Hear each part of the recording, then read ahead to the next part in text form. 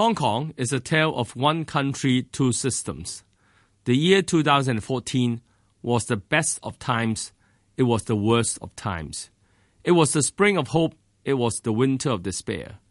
The decision by the National People's Congress on August 31st on 2017 chief executive election, closing the gate tightly for any possible true universal suffrage, was the result of the crash between the two systems.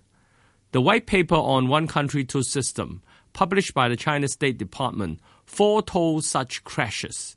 Communist Party of China was paranoid about national security and saw free election in Hong Kong as a threat to national security.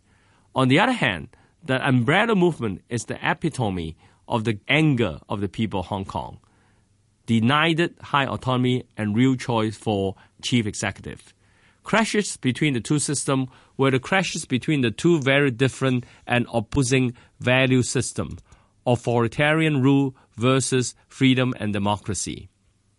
The year 2015 will be the year with more crashes between one country and the Hong Kong system, and also internal crashes within our Hong Kong system itself. The fight for genuine democracy will not stop after the clearing out of protesters of the Occupy movement.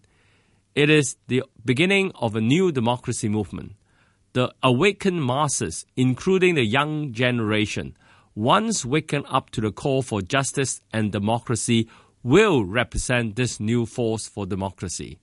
A new democratic force that has lost patience over negotiation with Beijing on democratic reform and wanted more imaginative protest action to continue the fight.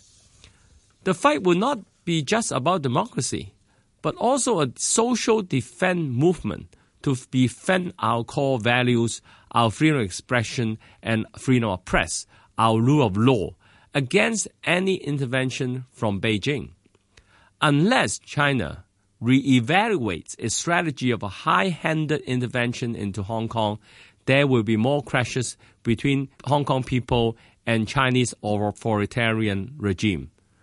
To avoid this, China must change from suppression to respect, and an obvious show of such change is the immediate revoke of National People's Congress decision on future political reform of Hong Kong, so as to make space for restart of political reform process. It is the responsibility of the Chinese government to avoid further damage to the stability of Hong Kong, since it was the NPC decision that crushed all hope for real democracy and triggered the umbrella movement. In this background, the battleground is also laid for the coming district board election in 2015 and legislative election in 2016.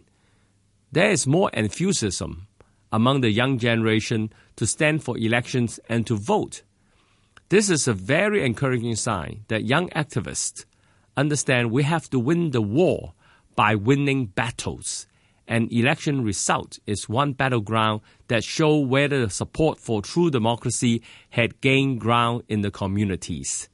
The turnout to vote for first-time voters will be crucial for the balance of power between pro-democracy camp and the pro-government camp.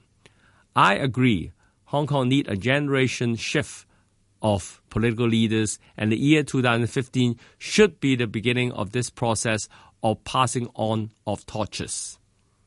The year of 2015 will also be the year of discontent on livelihood issue. Political domination by vested interest groups naturally led to government policy catering to their interests. This was best put by C.Y. Leung when he explained that the nomination process cannot open to the public, or else policies will be sloped towards those earning less than Hong Kong dollar 14,000 per month.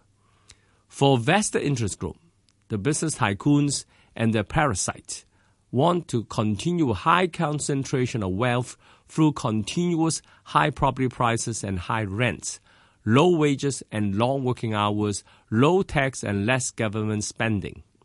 Under such policies, there will never be a diversification of industries, since any emerging industries cannot afford the high rent.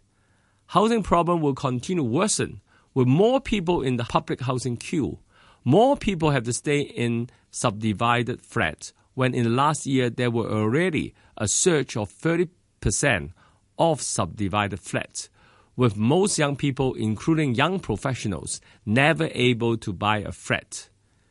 Employment opportunity will be more on the low side, low-tech, low-income, insecure jobs in the service industries, with intensive competition for high-income and secure jobs.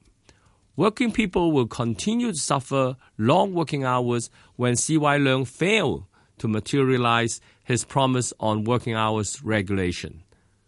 With no retirement benefit for all elderlies in Hong Kong and a lack of determination to introduce universal pension by the government, Hong Kong's increasing elderly population will continue to be poor. Political inequalities lead to economical inequalities, and this structural problem will not die out but will only create more conflict within this society. These conflicts cannot be solved unless there are a shift of power from an oligarchy state to the people. Hong Kong is in a vicious cycle of class warfare and crashes between the two systems. There is no way out unless we can break out of this cycle through real democracy. The Labour Party will work on exposing this basic contradiction and to fight on both fronts, the political and livelihood front, which we believe it is the same fight. And we are sure we will be joined by more and more discontented people of the streets, including the discontented youth. Let us turn the year of 2015 from the year of discontent to the year of hope.